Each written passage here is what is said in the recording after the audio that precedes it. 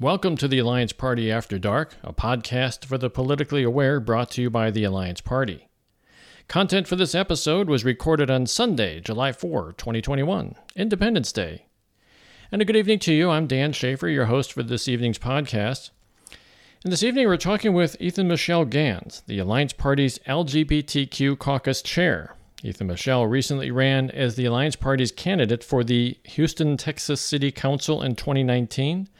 She is a well-connected political organizer in Houston in both the gay and animal rights communities. She's also a passionate advocate for political reform and ranked choice voting, and she describes herself as a socially liberal and fiscally conservative person. On the education front, Ethan Michelle will graduate this year with a BA in political science with a minor in international studies from the University of St. Thomas. Ethan Michelle, welcome back to the Alliance Party After Dark. You last appeared on this podcast on May 2nd of this year, and I had a great time talking with you at that time and totally looking forward to today's discussion. Hey, Dan, it was nice talking to you then, and I'm looking forward to talking to you today, too. Good. Since we last talked, you have become the LGBTQ Caucus chair for the Alliance Party, and hey, congratulations on that achievement. That's wonderful. And I'm personally looking forward to all the work that you're going to be doing and all the work you have lined up. But can you tell us what motivated you to seek this position? And perhaps more importantly, give us some idea of your goals as the LGBTQ Caucus chair. Well, I didn't actually seek this position. The party reached out to me, but I was thrilled to be given the opportunity to speak up for my community and to organize and, help us in our struggle for, rights and our ability to exist. Yeah. But as the LGBTQ chair, it's my goal to create a safe and inclusive space for all parts of the community to come together. Now more than ever, we need to pay attention to the intersectionalities within the community and make sure that all voices are being heard. And so that's my major goal. And I want to get people involved. I want to change people's ideas of what people that run for office need to look like. What is, we look at people and we see the cis heterosexual white male in a suit that's a lawyer or a businessman, and that's always the politician. But we need to change that. Everybody deserves to represent, their people, their community. If they want to, they should get a chance equally to run. And I think that's really important. I think we need to change that. So that's one of my big goals. Okay. Yeah, that's a really good goal. I think that you have to really advocate for a group of people. It's best if it's not impossible, but it's best if you're actually part of that community and active in that community to really understand the subtle things that you need to understand in order to provide true representation. So I think that's a good goal. In fact, let's talk about that a little bit, because I wanted to find out from you, what is it you look for in the Alliance Party insofar as like our candidates? You're obviously going to be somewhat involved in recruiting candidates and coaching them, but could you give us some idea of what your approaches are to candidates that may or may not be part of the LGBT community, but at least be able to advocate for that community? I'm looking for people that have integrity. They act with integrity. More than anything, we need people that care about people that are trying to make a difference in their community. We don't need people that are just trying to make a name for themselves and trying to, use the people's business to better themselves. What we need is people that care about the community, trying to bring us together and make the government work for everybody, and truly bring the power back down to the people. This top down, this trickle down stuff doesn't work. The only thing that works is organizing from the bottom and coming up. And so we really need to be doing that. So I'm looking for people that have integrity, that care about justice, that are open-minded and willing to be inclusive and work with all types of people, and will stand up and not be afraid to stand up against the type of hate and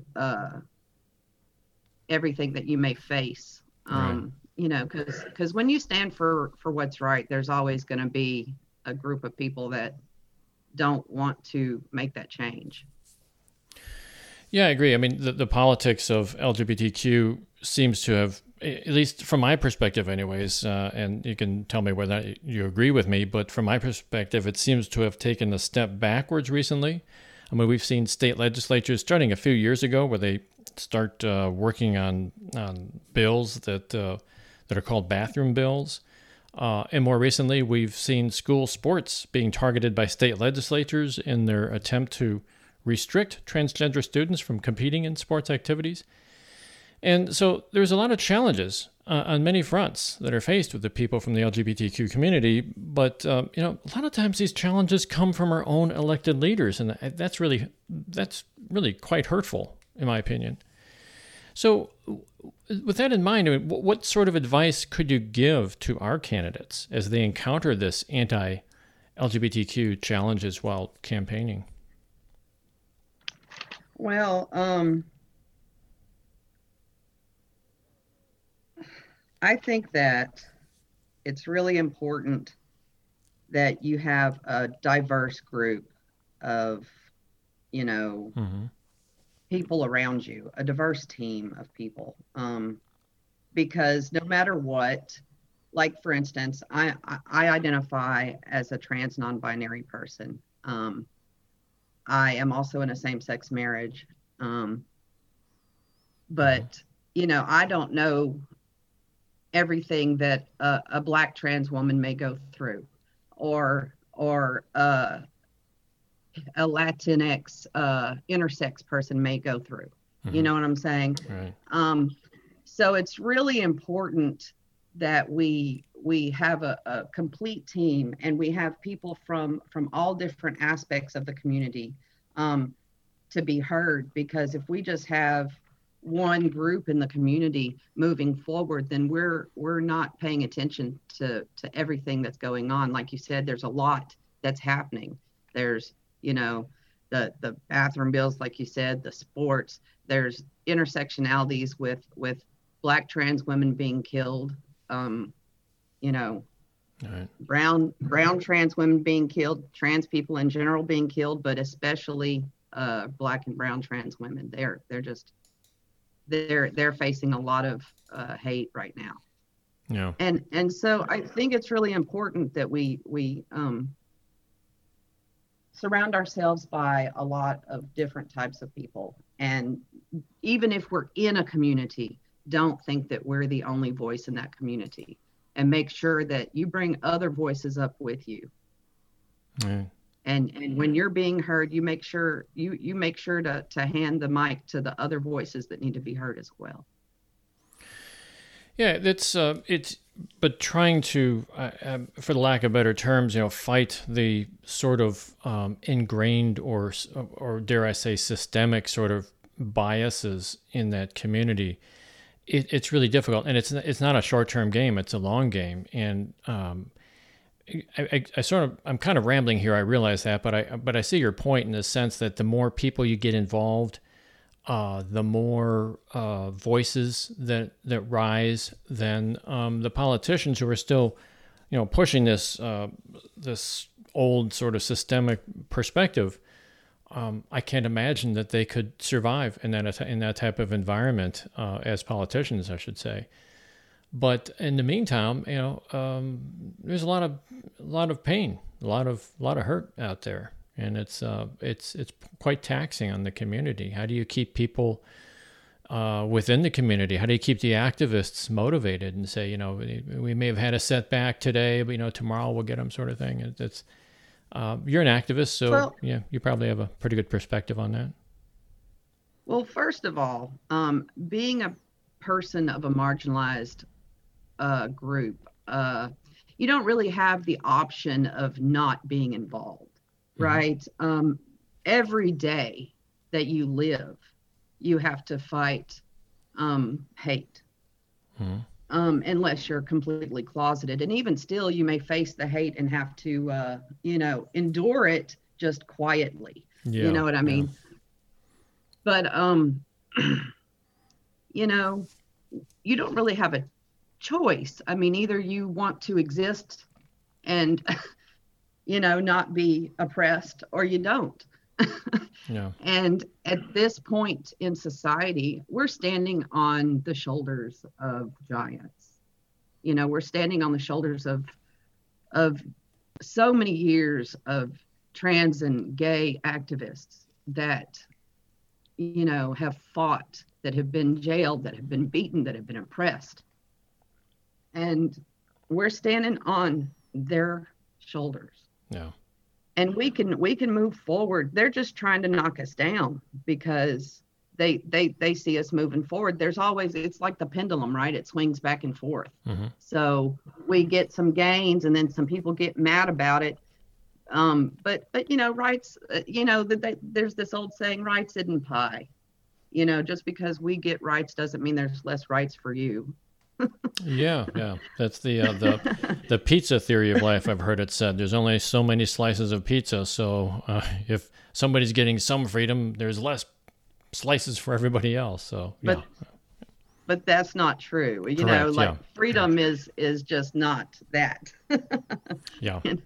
We can all have freedom, and we all should demand it, and we should expect it for everyone else too. That is what this country is about.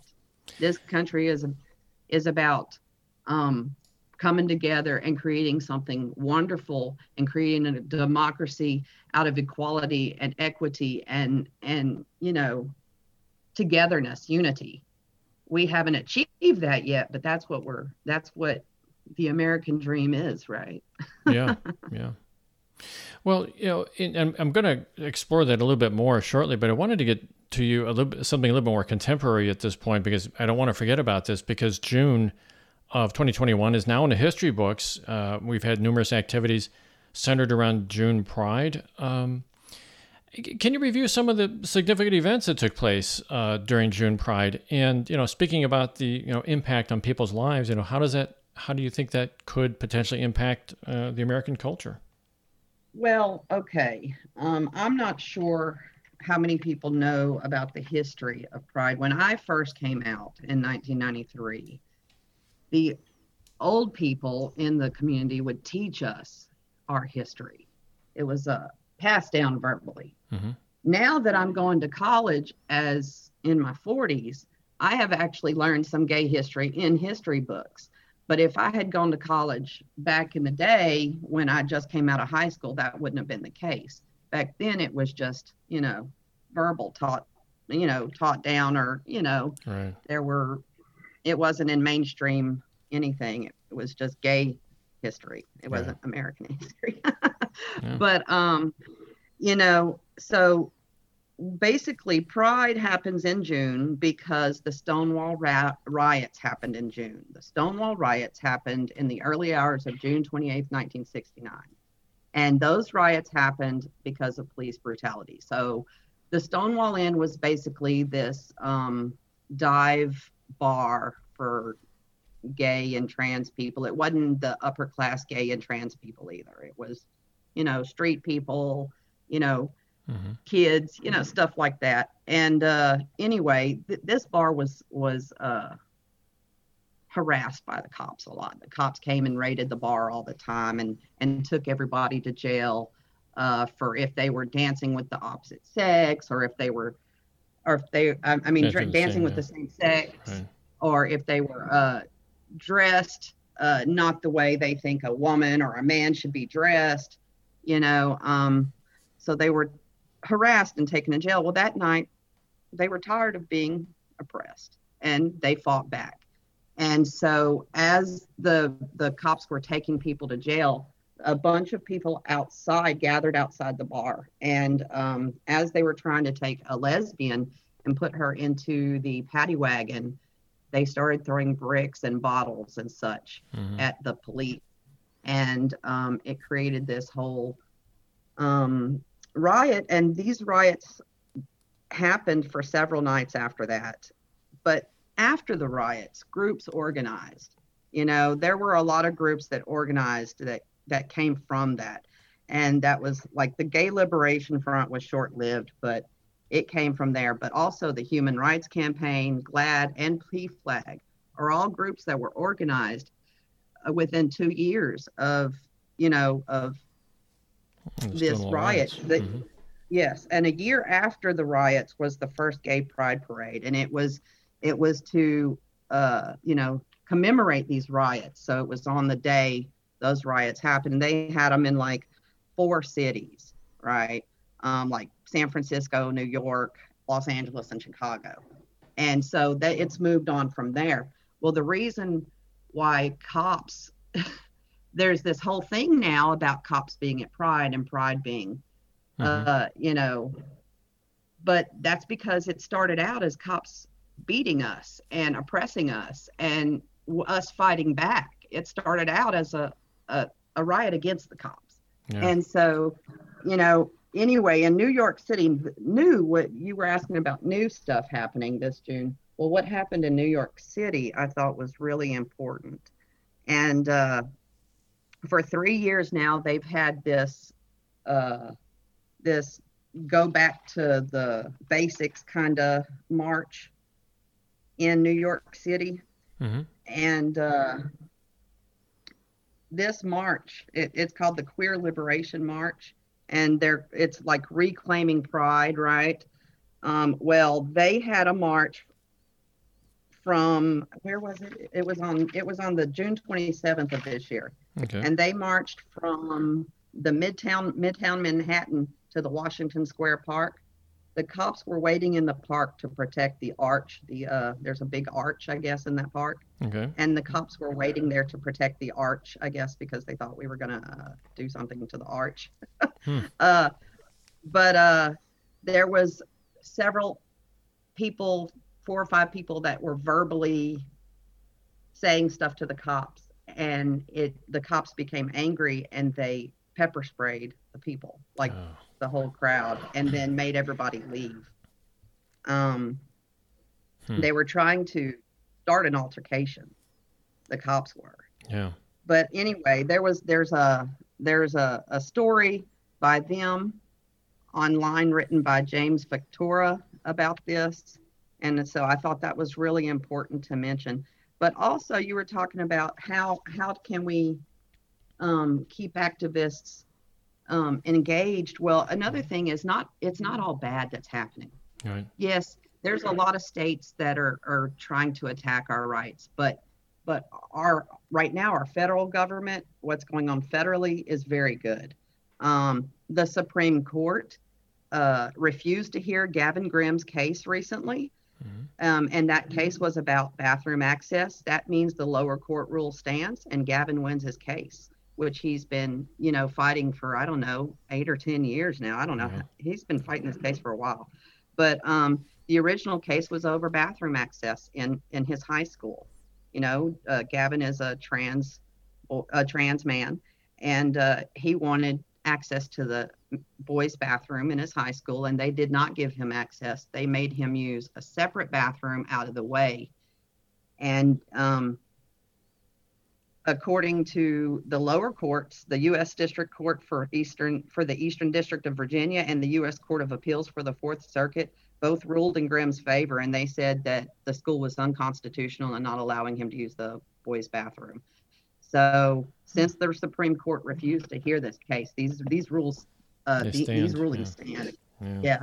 So that's good. That's positive. And then there was the case that they refused to hear about the florist just recently, where the florist from Washington refused to make an arrangement for a gay wedding. It was a regular customer of hers that had come in and gotten arrangements for years and years, and then he came in and wanted one for his wedding, and she refused to make it.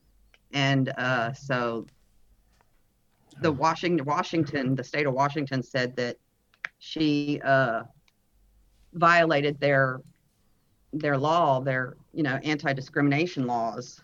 And so now that the Supreme Court has refused to hear her case, that stands, and she has violated the law, the state law. And so, now the ACLU can sue her and recoup their damages for, if they want to, for, court costs and lawyer costs and all that stuff. Yeah. So that's really good as well. And something I'm personally super excited about that I wanted to mention, by the Biden administration has just said that they are going to allow X gender markings on passports. And they're going to have loosened requirements as to how to get this X gender marking. So for someone like me who identifies as non-binary, I live in Texas. I'm currently in the middle of a name change. Well, I can't change my gender. If I want to change my gender marker, I can only choose male. They don't have X. They don't have a third gender marker for me to choose here in Texas. So, is that an international thing, though? I mean, passports have to be accepted by all nations out there. So, is that an international movement as well? Then there's about 10 countries right now that have third gender markings. India, I don't know all of them, but there's about 10 of them that have X or O. Some of them use O's instead of X's for the third gender. Okay. But it is something that's happening internationally as well. But yeah, so this gives someone like me who lives in a state where there's a lot of fighting for our rights a chance, because like there's like 20 states in the District of Columbia that offer X gender markers. Okay. So I just don't live in one of those states. Yeah. So this gives me an option to get a passport that represents who I am. And that's really awesome to me. I mean, it's really affirming. Yeah.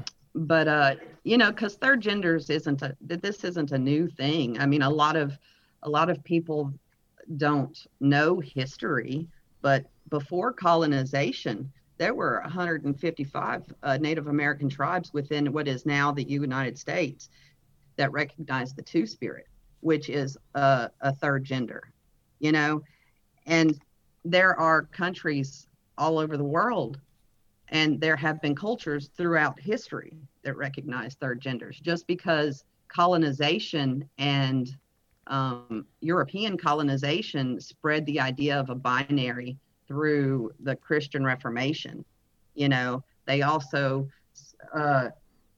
enacted genocide while they were doing this. And through this, they enacted cultural genocide on the native peoples, because now they couldn't even, that's not the only part of their culture that had been eradicated, but, the Two-Spirit is one of the things that had been eradicated. Now the Two-Spirit has made a resurgence, and, in a lot of different communities, they're being very visible now. And so that's really awesome. But that's another part of the community that a lot of people don't hear about, the 2S. So I was just super excited. I wanted to mention that because I was so super excited about the X gender marking on passports. I am going to get me one as soon as they're they said later this year they're going to be available. Okay. Yeah, those are really good developments. And I was sort of thinking about when you were talking about the Supreme Court victories here, particularly in the area of the florist in D.C. that you talked about. That to me is, I think that's Washington State, not Washington, D.C. Oh, sorry about that. My mistake. Washington State. I should bone up on my history a little bit here. But regarding that court victory, it doesn't necessarily translate into a cultural victory, but I guess over a period of time, from listening to the history that you're telling me here, the society is becoming more and more open to these to new ideas and new ways of living and new lifestyles and such. So, but it's kind of interesting to me how we can have a victory in court, but I could just see people saying, "Well, that's the Supreme Court. That's not that's not it's not me, or I am different than the Supreme Court." And I can see that mindset lasting, but I think the long battle here is not necessarily winning those individual court battles, but they add up to a cultural victory, which takes a little bit longer, substantially longer actually. But but you're seeing some gains already, right? We've come a long ways since the 1990s, huh? Even from the 90s. We've come a long ways since my whole life. I mean, I came out in 1993, and it was I grew up in rural Louisiana, and I was the very first openly gay person in the town that I came from. And I was not met with positivity. I left that town, and I basically left my family, went off on my own like I was told. And my family was harassed even after I left. My brother had to switch schools. My sister was bullied and beat up. And so they were traumatized, even though I had left. And that caused my family to be more angry with me, like it was my fault. Yeah. But that my parents years later got over it, and I took care of my mom in the long run, and it was all good. But in the years of me coming out and growing up and everything, it was real hard. And there's a lot of people that face that their families kick them out, or their families don't want to help them. Yeah. And they, they're rejected by everybody they know. But there is a community out there, and you will find your chosen family. Yeah. And it's a growing community too. More than that, it's a growing community of acceptance that people are becoming more and more tolerant to these things. Well, Gen Z is awesome. Gen Z is awesome. I'm sorry to interrupt you. Oh, Gen Z is awesome. Mm-hmm. And from what I'm hearing, they're saying this is the queerest generation yet. I think it's just the generation that's the most open about it. That feels like, it's time for them to just be who they are. And I think that is, you're right, that it has a lot to do with culture, because we are just tired of being stuck in these boxes that we don't fit in. And that's not just queer people, all people. Yeah. Women are supposed to be this way, men are supposed to be this way. All of that is harmful to all people. Teaching little boys that men don't cry, that's harmful to cis men, that's harmful to trans men, that's harmful to women, it's harmful to children. Mm-hmm. If their fathers don't know how to use their emotions and work through their emotions like a human being, because they were taught not to cry. Right. So I think that people in general are tired of being put into these boxes that are toxic and that we shouldn't necessarily be forced to fit into. And I think the culture is coming out of that and just starting to become who they are, and starting to say, we're not going to be bullied into being what you say we're supposed to be. Mm-hmm. I was just kind of amusing myself here, because my son, I actually, when he was very, very young, I'm talking like 4 or 5 years old, I begged him to show more, when he's feeling pain. I remember one time he was getting some warts burned off between his toes with nitrogen, and I don't mind telling you that hurts like hell. And he kept fighting back his tears, and I kept looking at him saying, "It's okay. You can cry." I mean, not all the time. You don't want kids to, you want them to be a little bit stoic and not be, continuously putting on displays to manipulate people. But he was just the opposite. I couldn't get him to cry, and I don't know where that came from, honestly, because I'd be screaming in pain if I were him. Um, anyway, so here it is. We're on Independence Day, and we mark this time in history when we declare ourselves free and independent from what was at the time, anyways, that the Declaration of Independence was being written. We were becoming free and independent from an increasingly overbearing and subversive government. But here it is. To quote the Declaration, we've all heard this sentence before, but I think it's really important to listen to today. It says, "We hold these truths to be self-evident that all men are created equal, that they are endowed by their Creator with certain unalienable rights, and among these are life, liberty, and the pursuit of happiness." And so that was a very bold statement at the time. I mean, it was a revolutionary promise. It proclaims that all people are worthy in their pursuit of freedom. And yet, as we've talked about in this conversation here, we know that this promise, to some people, it's been delivered, I think, but not equally, and certainly not to all people. There's a lot of work to be done. So with this in mind, do you have any general thoughts about how we might move forward with equality and inclusiveness overall as a society, and particularly yourself being in your position now as the caucus chair for the LGBT community within the Alliance Party? Do you have any ideas on where we go, how we go about our future? Well, we move forward with respect and kindness. We are all different. Those differences are wonderful and deserve to be celebrated. We have to listen to each other and believe people's lived experiences.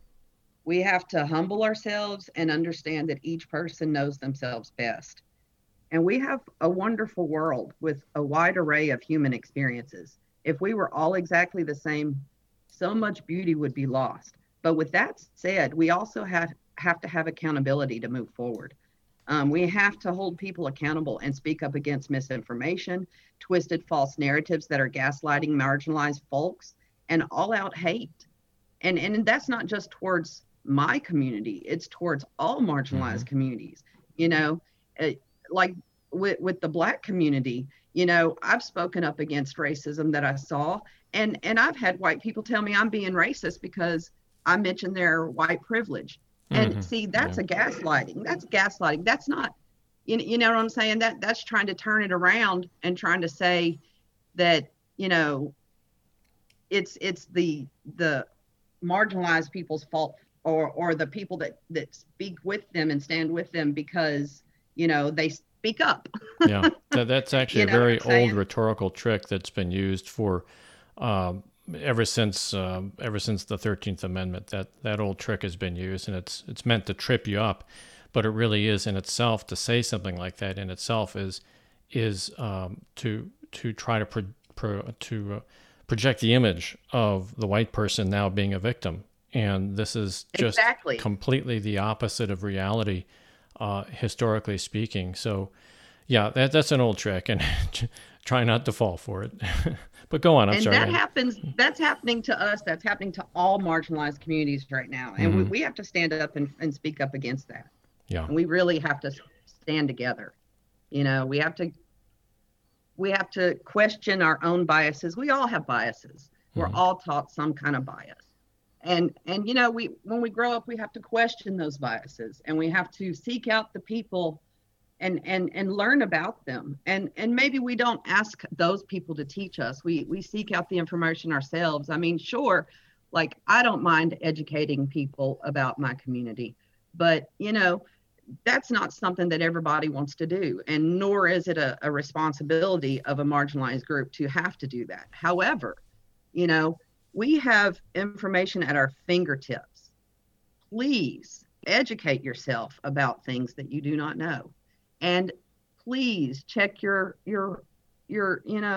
sources to make sure they're not, check where the money's coming from, make sure they're not paid for by some kind of, fringe group that's, trying to cause more chaos because of whatever benefits their finances. I mean, we really have to come together. Yeah. but we have to consider each other, and we have to celebrate each other. Another thing I've heard a lot about that bothers me is the whole and this is actually also about race rather than, but it's the colorblind thing. That is so, I know that a lot of people think, oh, I don't see color, blah, blah, blah. They think that's helpful, but it's really not. Because if you don't see people's color, then you don't see their identity. You don't see their history. You don't see their struggle. You don't see what they've been through, where they come from. And then you don't see them. Yeah. You're invalidating who they are by trying to be PC, by saying, oh, I don't see color. No, you need to see the color. You need to see the differences, but you need to celebrate them and listen to them and believe them, instead of just saying, oh, that's different than me, so, obviously it must be wrong because I'm right. Yeah. It's not a wrong or right situation. All perspectives are important. That's very interesting that you mentioned too about knowing where people are coming from. There's an online group called OpenSecrets.org. I'm sure you've heard about them, but they at least attempt to track down some of the dark money that's being used to support certain politicians. But there's also, like you talked about other organizations as well. There's a book, I don't like to plug other people's products too much on the show here, but there is a book written by Ann Nelson called Shadow Network, and it's about these networks, particularly networks behind the moves toward fascism in this country, that support racial perspectives and come up with all these arguments about what we talked about before about white fragility and so on. And they support some of the big media organizations out there too, not the least of which is Fox News. And so I think I would urge people in their research to follow up on what you just said, Ethan Michelle, was to get educated. There's so much information at your fingertips. Read some of these books. Read some of look at some of these websites that are actually tracking this stuff down, and then formulate your opinion, right? And this is what I like about the Alliance Party. Exactly. Because it actually focuses not on the issues so much, but it really focuses on behavior. You got to that earlier when you talked about integrity within our politicians. That's the beautiful thing about the Alliance Party. I like the fact that they're not so issue oriented. They do have a platform, of course, but they're not so issues oriented. They're really behavior oriented and focused on integrity. So I just wanted to build upon what you just said. Mm-hmm. Well, that's what drew me to them. Yeah, me too. Totally what drew me to them. Yeah. Good. And now that you're the caucus chair, that's a really good position to be in. I think it's a pivotal position. I think it's a very important position, especially these days. To advocate not only for the LGBT community, but you talk about other communities as well. This is a very important issue as we do this sort of backslide into I call kind of regressing in a sense back to a day when intolerance ruled the day. So that's very important what you're doing. Well, I want to make a point to what you said though. You say other communities, but the LGBTQIA2S plus community is a very diverse community. We come from every ethnicity, from every culture, from every religion. We come from everywhere. So even though I do not know what it is to be a Black person in America, because I am not a Black person in America, there are Black people that are in my community. Therefore, I feel like the Black people in America are part of my community as well. I cannot speak for them because I am not Black, and I'm not going to try to speak for someone that I don't include them, and I want to stand with them because there is an intersection between them and me, and that intersection is important. And the same with the Two-Spirit community. I'm not a Two-Spirit, but I, definitely, want to recognize the Native peoples and, the indigenous peoples of this country, the First Nations, and their intersections into the LGBTQ community. Yeah. And so, I think for someone like me, it's really different because I'm kind of connected to all these communities that I'm not actually part of, but I'm still connected to them, which is actually kind of funny because in my own communities that I'm supposed to be part of, I've always been kind of on the outskirts looking in too. So Well, that's kind of interesting. yeah, we're all unique, and nobody is exactly like us. At least in my case, I hope not. But yeah, the true challenge of a good politician, that is to understand that there are that he or she does not have, how should I phrase this? That person does not have the background necessary to have that experience, to be black or lesbian or whatever, but to advocate for them as if they are part of that community. And that I think is a true politician can navigate those waters. And there are a few of them out there. I think I have faith in quite a few of them, but by and large, we're not going that way. They're advocating for their own narrow-minded positions these days, and that's why we need things like the Alliance Party to kind of open it up and yeah, we need allies, and we need allies to not speak for other people, but to speak with other people. So, good point. For instance, if I'm speaking and and there is a black person that can advocate for themselves, I will give them the mic if it's about something about them rather than speaking for them. There's no reason why I can't hand the mic over, and why do I have to center myself? So, I think that's important. A lot of allies don't realize to truly ally with a community, you have to bring up their voices. Don't speak for them, speak with them. Amplify their voices, bring them up with you. All boats rise, with rising waters, all boats rise kind of ideal. Yeah. And, I think a lot of allies have just tried to speak for other communities. And I think it's really important not to do that. I think it's just... That's the whole concept of the town hall, right? It's an opportunity to connect with people and hear feedback directly from them, and that's one of the things that are disappearing. I don't mind saying I live in the district, Missouri No. 2 district, which is Ann Wagner as our representative, and I'm constantly hounding her, saying, "When are you going to do your next town hall? When are you going to do your next?" I even offered, through my Twitter page, on directly onto her Twitter feed, I said, I'll set it up for you. Just get out here and meet with the people.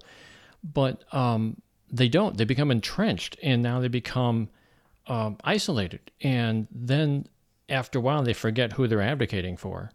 And they don't give that microphone to the other people. In a classic town hall, you literally do give the microphone to people and let them say their piece, And that's the way politics should be conducted, but it's... at least in my narrow vision, it's becoming increasingly rare occasion these days. They don't want to talk to the people. And that's an important element that's missing. And I really like your attitude there. Like, yeah, maybe I can't advocate for certain people because I'm not of that particular community or whatever. Give them the mic. Well, I can stand with them. I can stand with them exactly. every day. I can stand next to them. I can stand behind them. And I can use all the white privilege I have to help them in any way possible. Yeah, good point. But I cannot speak for them, stand in front of them, if I'm in white spaces or in, or if say you're a heterosexual person in a heterosexual space, sure, you can speak what you've been taught, what you've learned. But because you're the only person in that space, right? You don't have a queer person or if you're a white person in a white space, you don't have a black person to speak for themselves. You can, speak up. Please do speak up against, homophobia, transphobia, racism, speak up against that stuff. If you're the only person in the room that can, but when there is a person that can speak for themselves, let them speak, but stand with them. Yeah. You know what I'm saying? And I think there's a fine line, because I think there's like this whole, like, I don't know, like a white savior complex thing, right? Mm-hmm. And I think that whole idea is true across the board with allies that are just don't understand, you know, but never speak in front of someone who can speak for themselves. Always let them speak for themselves. But if they're not there, speak up and always speak against what's wrong. Yeah. Yeah. And when they are speaking for themselves, listen, you know, because there's going to be times in your life when you're not going to be able to have them speak, right? The floor of the Senate, for example, you know, now you have to take in all that input that you've had from all your constituents and then speak on their behalf. Yeah, because physically they just can't be there. So, good point. You have any final thoughts before we call it a day here? And I got to get out today and blow up some firecrackers, I guess, or something. It's the 4th of July, and it's kind of a happy day here. Good weather here in St. Louis, anyways. And anyways, do you have any final thoughts? I thought it was a great conversation. Thank you for inviting me to talk today. I appreciate it. I've enjoyed our conversation before, and I enjoy this one too. I could talk to you for another 2 hours, actually. Yeah. I mean, I could talk about what's going on within our community and everything for a long time, probably, and the history and the future. And, you know, I could probably talk for a long time about this, but closing thoughts, let's keep fighting, y'all, because right now they have a lot of states that are really attacking our community. They're not just attacking our community, they're attacking the Black community, they're attacking you know, and one thing I wanted to mention before I leave, this thing about sports and trans girls in sports. Mm-hmm. I want people to consider, you know, cis women and cis girls will be harmed if there is draconian type of restrictions put on girls' sports. Mm-hmm. If a cis girl does not look feminine enough, she might be subjected to searches of her personal body to make sure that she appears female. Mm-hmm. You know, there may be all kinds of things done to cis women that's harmful to them if these sports things actually happen. Now there are lawsuits happening. I know that the ACLU has sued Florida, and I believe 3 or 4 more states are coming up going to be sued too because of their laws that they've passed on the girls' sports and anti-trans laws. But people need to realize that this isn't only going to affect our community. This is going to affect cis women as well. Yeah. And it's going to affect them negatively. This is not helping them. This is hurting them. Yeah. But anyway, I digress. Like I said, I could talk about this forever. No, that's a really good point. And I think, you know, I've heard a lot of the points on both sides of the issue here, and but I never considered the point you just brought up here. That's a very valid point. I have one more thing to consider in this whole controversy. Okay. Anyway, it's been great talking to you, and I hope that everyone has a wonderful day and a wonderful July 4th, Independence Day. Independence Day, yes. One thing I do want to say about Independence Day, it was not the Independence Day for everyone. Native Americans weren't citizens until 1924, I believe. Mm-hmm. So this Independence Day originally was mostly for European descendants and everything, but I do love my country, and I love what it can be. I love what we can turn this country into, you know. So yeah, well, the story I do like to celebrate Independence Day, but I do want to make a point to recognize that it was not for everyone. Yeah. Well, the story of America is an evolving story, right? I had that quote from the Declaration of Independence: "We hold this truth to be self-evident that all men are created equal."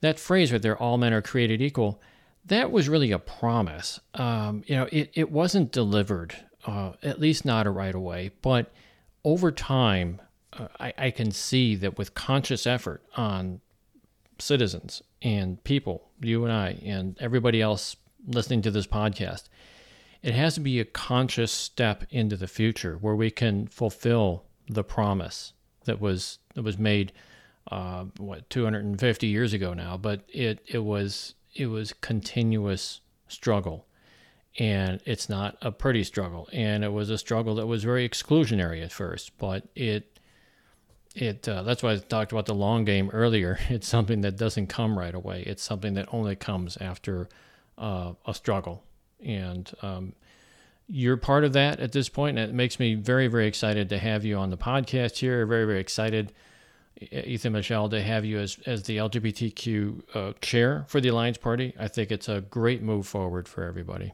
So this is good for. And if anybody wants to join the caucus, please contact us and let us know. We're looking for people for people from all over the community, all different aspects of the community, and allies as well. And you can get a hold of the website for the Alliance Party is www.theallianceparty.com. And there's plenty of opportunities to contact people there, including you, Ethan Michelle. I believe you have your email underneath the leadership portion of that website, so people can contact you directly. Michelle.Ganz at theallianceparty.com. There we go. Michelle.Ganz at theallianceparty.com. The Alliance Party, all one word. We've been talking with Ethan Michelle Ganz, the Alliance Party's LGBTQ Caucus Chair. Ethan Michelle, thank you again very much for spending time with us on this podcast, and I hope you will have a wonderful Independence Day. You too. Thanks. And thank you for tuning in to the Alliance Party After Dark podcast. Please consider subscribing to this podcast so that you don't miss any episodes. Each week we'll bring you interesting topics from the Alliance Party. You may subscribe on iTunes, Google, Spotify, or just about anywhere where you can see podcasts being published. If you enjoy listening to this podcast and would like to get involved in the Alliance Party, please see our website, as I mentioned earlier, www.theallianceparty.com. As we expand the party, we do need your involvement. Democracy is not a spectator sport. Donations and volunteers are always welcome. If you'd like to contact us at the Alliance Party After Dark podcast, drop us an email at podcast@theallianceparty.com. Also see our Twitter page at Alliance On Air. All content for this podcast is copyright the Alliance Party. Views expressed in this podcast do not necessarily reflect those of the Alliance Party. I'm Dan Schaefer, your host for this evening's edition of the Alliance Party After Dark, and on behalf of everyone at the Alliance Party, have a wonderful evening, a great week ahead, and we hope you drop in for our next show. Be safe, be aware. Please take care of yourself and those around you, and happy birthday to the United States of America.